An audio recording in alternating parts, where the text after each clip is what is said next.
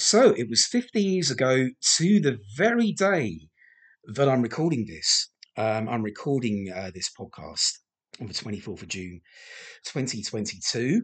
And 50 years ago, episode 6 of The Time Monster went out. And I'm just about to take a look at it right now. I'm John Bedsalia.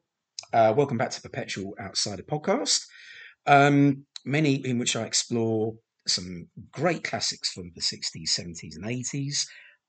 Quite a few Doctor Who stuff there, but also other game shows and comedies and variety shows as well. Don't forget, if you want modern day Doctor Who commentary, I'm on Patreon and they'll be available to unlock there. Just go to patreon.com/John Bensalia, and if you want to sign up, I would be eternally grateful. So enough of that plug. I think it was a little bit better than the previous ones, but not much. But anyway, without further ado, let's go into back to Atlantis, which goes back to face off against the Minotaur. And I'll count us in 5, 4, 3, 2, 1, go.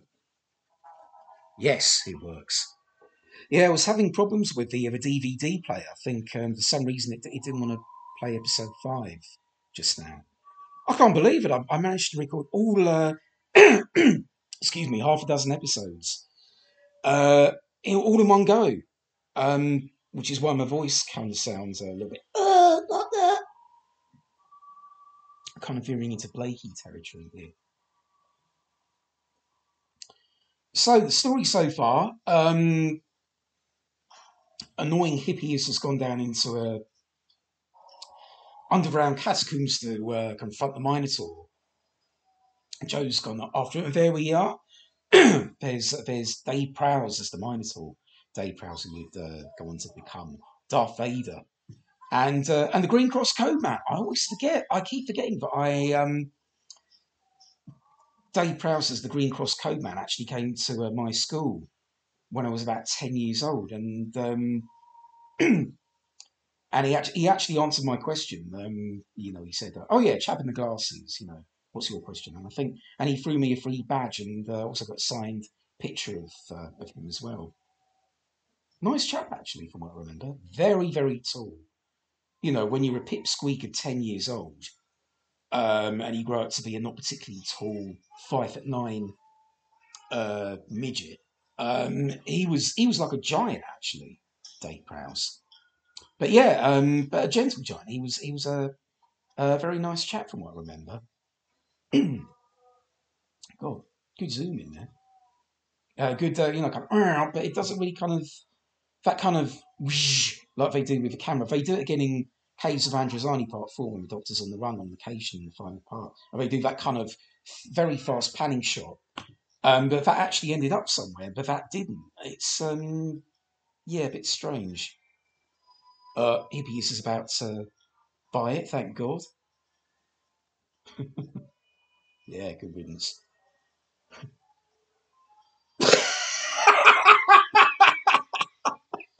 I'm sorry. He's not particularly funny, but I found it funny. Just the way he goes, like that. Yes, I suspect that it's probably, it's probably more horrific on paper than it is on the screen because, technically he'd be cut to shreds. Yes, this Minotaur bit is not particularly well done. He just runs at a brick wall and then just, for whatever reason, falls over. I think we're meant to assume that he's got buried under a load of rubble, but that never really comes through. It's clumsy bit of direction. But that's a good zoom. This is full of great zoom ins and zoom outs. There was the way you go whoosh, ow, zoomed out of a crystal.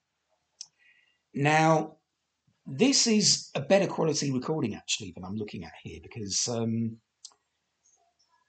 from what I remember, I think the episode they found kind of a low band off-air recording of this and a goodies repeat, which was I think before it. I think, or was it Top of the Pops? I'm not sure. I think it was about about the same time. No, I don't know. I've got a feeling it was the Goodies, which was the Come Dancing episode. And they managed to kind of boost the signal. They used the colour signal from that off-air recording and mixed it with the existing black and white video recording that they had, which was of a better quality, I think. And so the picture quality is a little bit sharper. But for some reason on the video, I remember I don't know whether it was my videotape or whether it was the master tape. I don't know. But it went into this kind of weird hiss, like they were talking like, bees in a jar. There was sort of in this bit where the master's promising a great reward for the Doctor in meeting Kronos the next day, which as rewards go is not really up there on the grand scale.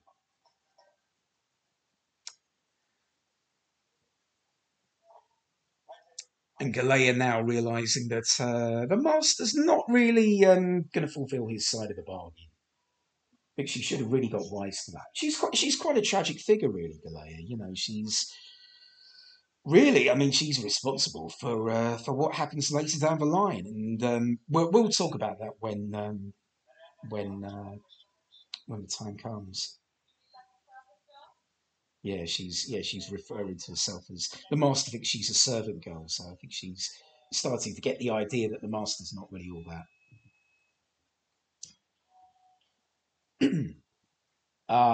Now this is probably my favourite scene of the episode. Actually, it's my favourite scene of the whole story. Actually, it's probably a moment that you wouldn't really get in modern Doctor Who because no, because of all that fast pace and the instant action habit of what New Who is, modern Doctor Who is. Sorry, you don't really get time for scenes like this, but this is lovely. This is the Daisiest Daisy speech. I think it's such a lovely bit of writing, and also it's a lovely performance. Actually, not only from John Pertwee, but also from Casey Manning. She just kind of feeds off it. But look at her facial reactions as well. She's listening intently, and I actually think she's actually quite moved by it. But John Pertwee really is the star here.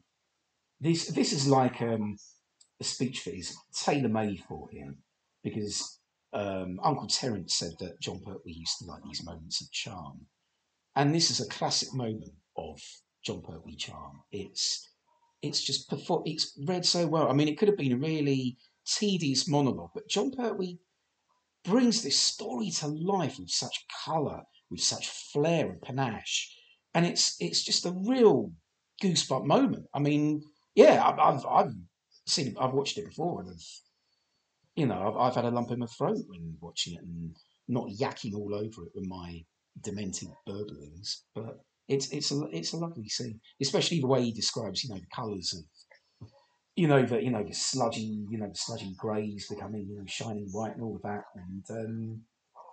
and it's also a rare insight into the Doctor's personality. Um, this whole concept that he can suffer from depression and anxiety like us mortals. I mean, and then he goes to his guru, and his guru actually tells him to kind of see the joy in life. Kind of try and look at it another way. And so his blackest day becomes his best. And I think it's such a lovely idea. I think it's a real poignant moment. Um, and something that I think really only Classic Who could provide, to be honest, because there's room to breathe in in a story of this length. You can actually sit down and have moments like this, which you can't always have in modern day Doctor Who. And any moments of sentiment in modern day Doctor Who are kind of swamped by, this very kind of dumbed down over emotion, with characters actually crying on screen, and the soundtrack is overcompensating. And for me, that doesn't really work quite as well. But it's just two superb actors bringing that's a lovely note, shining light. I love the way Pertwee says that. And I really like the way that the Doctor says this. I'm sorry I brought you to Atlantis, and Joe says I'm not. I think it's lovely.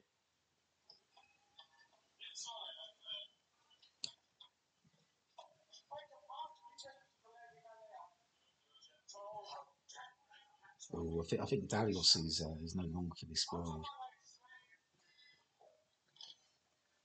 Bit of a lazy clonk on the head, though, isn't it, from the guard? I mean,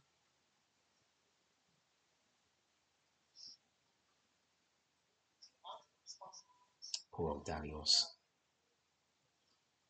I mean, actually, how is the master responsible for that? I mean, did he tell the guard to, bump off Dalios deliberately? I mean, I think the guard could have tried a little bit harder, to be honest. But there you go. Yeah, it's a shame that George Cormack doesn't really get much to do. I mean, all of it. It's actually a shame because the main kind of guest actors of episode 5 of Time Monster, they kind of get forgotten about really in this episode. Dalios is bumped off here; he only gets one scene.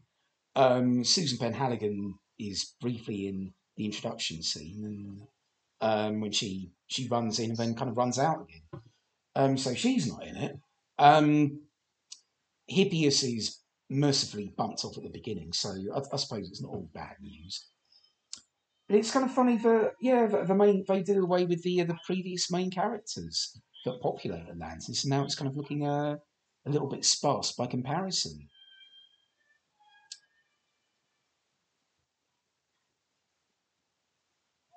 So the Master's now on the throne.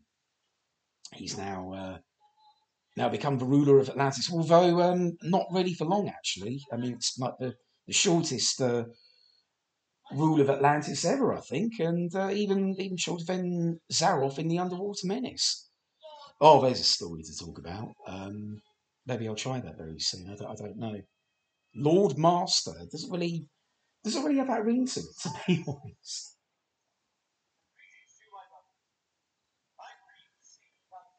I didn't see my brothers. Yeah, there are some women there, Master. Brothers and sisters, but well, I don't know. Bit of a big family, I suppose. Yeah, it's like I said in the previous episode. It's very good set design. It's quite impressive with the budget that they had, which was pretty frugal in those days. So, excuse me, we're coming up to the big destruction of Atlantis with Cronus running amok.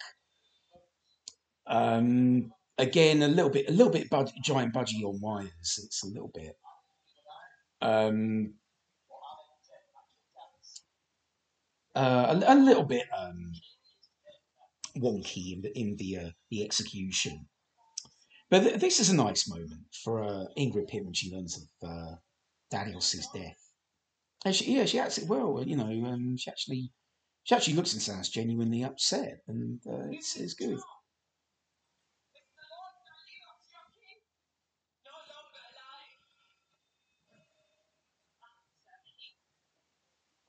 Yeah, that's what you get for running off with a master, Missy. No, I didn't mean to say Missy actually. No, Mrs.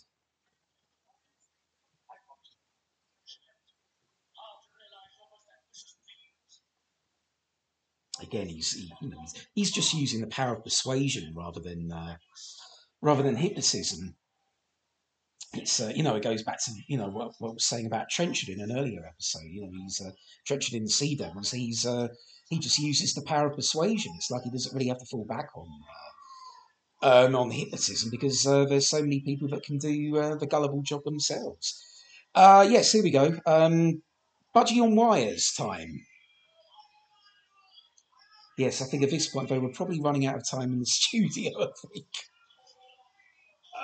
Yeah, I think Paul Bernard does his best with the lighting and the screaming and the falling of polystyrene debris, but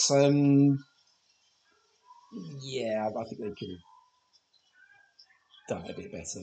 But I think there's enough screaming and shouting to kind of convey the destruction reasonably well, but it is a shame about Budgie Kronos, though. Excuse me. But yeah, I like what Ingrid Pitt does here. She kind of like bows her head. It's kind of like, she's the only one left standing amidst all the chaos, and it's completely her fault. She's a broken woman. How on earth is she going to rebuild her world? And that's something we can only guess at. I like the way it's left ambiguous. It's she survives, but at what cost?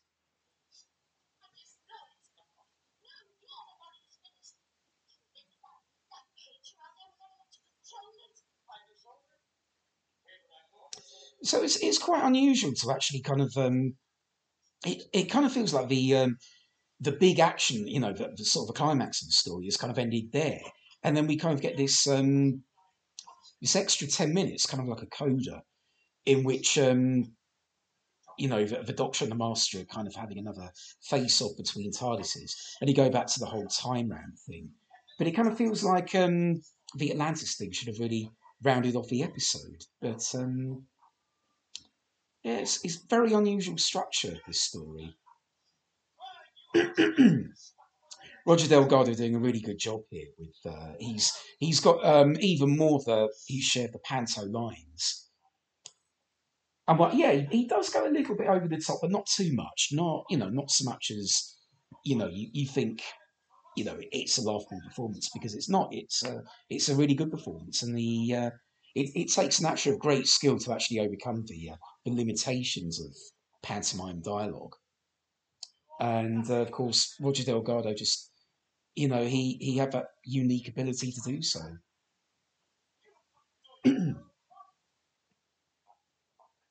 Oh, he does, or rather, Joe does actually. She's the yes, it's like Katie Manning says in the commentaries. I don't really know why Joe was sometimes accused of being a bit, sort of a traditional kind of screamy companion, because she's actually got quite a lot of gumption. She's got quite a lot of guts and resourcefulness and intelligence to actually, by now stand up to the master, and she'll do so again in Frontier in Space when she holds out against the master's hypnotism. She's a, she's her character. I think really goes on quite a journey. Ugh, hate that word. For want of a better word. But anyway, I suppose character progression. She starts off quite naive, quite young and inexperienced, but over time she kind of learns and grows from that. And I think in stories like this, she's really come a long way from her original early days in like Terror of the Autons. And of course, Katie Manning plays it to perfection. Yes, even the Doctor's got a bit of compassion at this point. He couldn't bear to.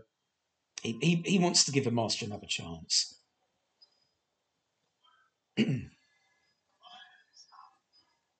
But yeah, it's Joe, and again, it's kind of like harking back to the demons again, of course, because Joe saved the day pretty much there, because she took the bolt of Zal lightning for the Doctor, and which blasted back on Zal, so she was ready to make the sacrifice, and she makes the sacrifice here, still with her strange Atlantean wig.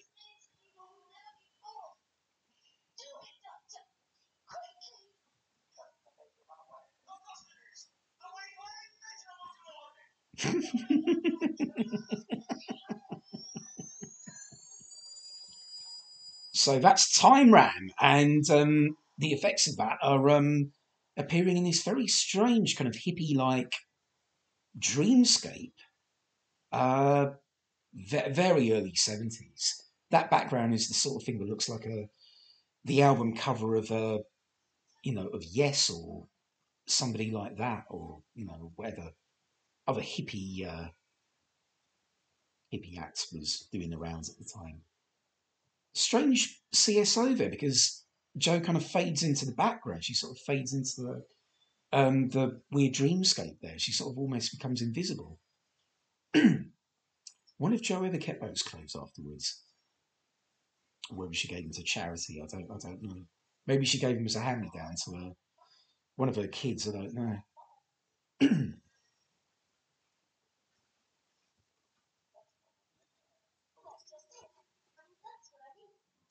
I'm not really sure whether the Time Monster is more highly regarded these days because it's not traditionally the most popular of the third Doctor Who stories. But I think the great thing about all of these stories coming out on DVD and Blu-ray is that you get a chance to reevaluate them and you get a chance to kind of think about their merits, a lot more because you've got the time to go back and revisit the stories and watch them at your own leisure, rather than back then you we didn't there wasn't a repeat of this. You'd only get to see it once, and you could only base it on that kind of basis. And I think from what I remember there, the review books weren't very complimentary. I think the discontinuity guide regarded it something along the lines of watching paint dry while being whipped with barbed wire. Um, Whether or not the authors actually experienced that, but I mean, given that one of the authors actually went on to write Father's Day, is kind of like a somewhat damning indictment, in my opinion. Oh dear, I'm not looking forward to getting to review that one if I do the Patreon stuff. He says, plug plug. And the Third Doctor Handbook, I think, gave it like a measly 2 out of 10. I think, from what I remember. And they later kind of reviewed all the Doctor Who stories, David J. Howe and Stephen James Walker, in the Doctor Who Companion. And I don't think they were exactly complimentary about it then. But I think now, I can understand where they're coming from in a way. I think the reviewers who weren't that keen on it. I get all the shortcomings of the Time Monster, but at the same time, I enjoy it. I do enjoy it. It's there's probably about 1,001 criticisms that you could actually level at the Time Monster, but it's still a lot of fun. And like I said before, how on earth can sitting through a story with John Pertwee, Katie Manning, Roger Delgado, etc. How can that be a waste of time? It's nothing else but good, unpretentious fun, I think. And for me, that's all that matters in the Doctor Who story. So yeah, maybe the tide is beginning to turn for the Time Monster. Maybe more people are enjoying it. I know it's not in the evaluated in the same league as the previous two stories that I've looked at, the Deadly Assassin and Revelation of the Daleks. No, they're not quite as high. I know the Time Monster's not quite as highly regarded, but I think there are still people that quite like it. Maybe all this comparison is just is fruitless, really. Oh, there goes the Master.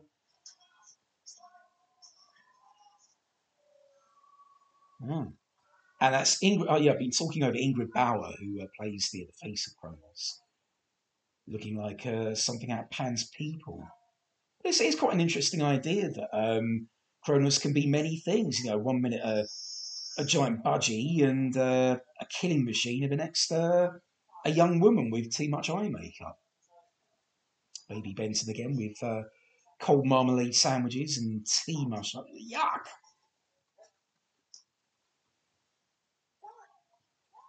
So we're kind of back full circle with the previous production look.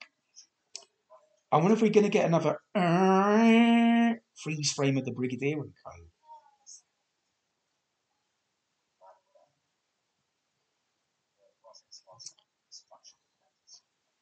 The Doctor explained that he could condemn the Master to eternity of torment. Yeah, I wonder if he would have done like a couple of seasons ago. And of course, it's interesting, this whole kind of Doctor Master conflict. Whether or not they're whether they're best friends, like inexplicably some modern day Doctor Who episodes seem to think they are, or whether they're deadly enemies, like that, like the big confrontation in Logopolis, or in Planet of Fire, when the Doctor has complete control over the Master's fate in that. And oh no, no, they're coming out of their time bomb this time, really. There, yeah, in Planet of Fire, when the Doctor really leaves it in the lap of the gods with what happens to the Master. He just refuses to help. He's just a bystander.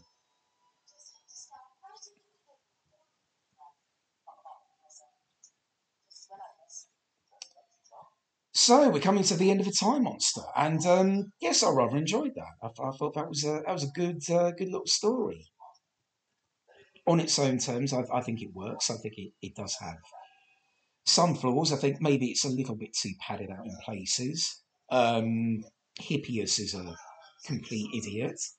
I think we could do without Benton in a nappy, to be honest. That's not really something that I really want to see. But it does provide some Scooby Doo laughter at the end. The Brigadier's just looking horrified. Probably quite right too. But yeah, overall, it does have it does have its issues, but overall, the Time Monster is great fun, and yeah, I would recommend it. Just if you want a bit of escapism and learn a bit about Atlantis, and Bob's your uncle, really. And like I said, there's some good guest actors in there. Ingrid Pitt, Susan Ben Halligan, George Cormack. Some good characters in there, and of course, the regulars are in on fine form as ever. So anyway, that was the Time Monster. Thank you very much for joining me for this commentary, and I hope to be with you again very soon. But in the meantime, thank you for listening. Thanks a million for listening, and I'll see you again very soon. And this is me, John Bensalia, signing off. Goodbye.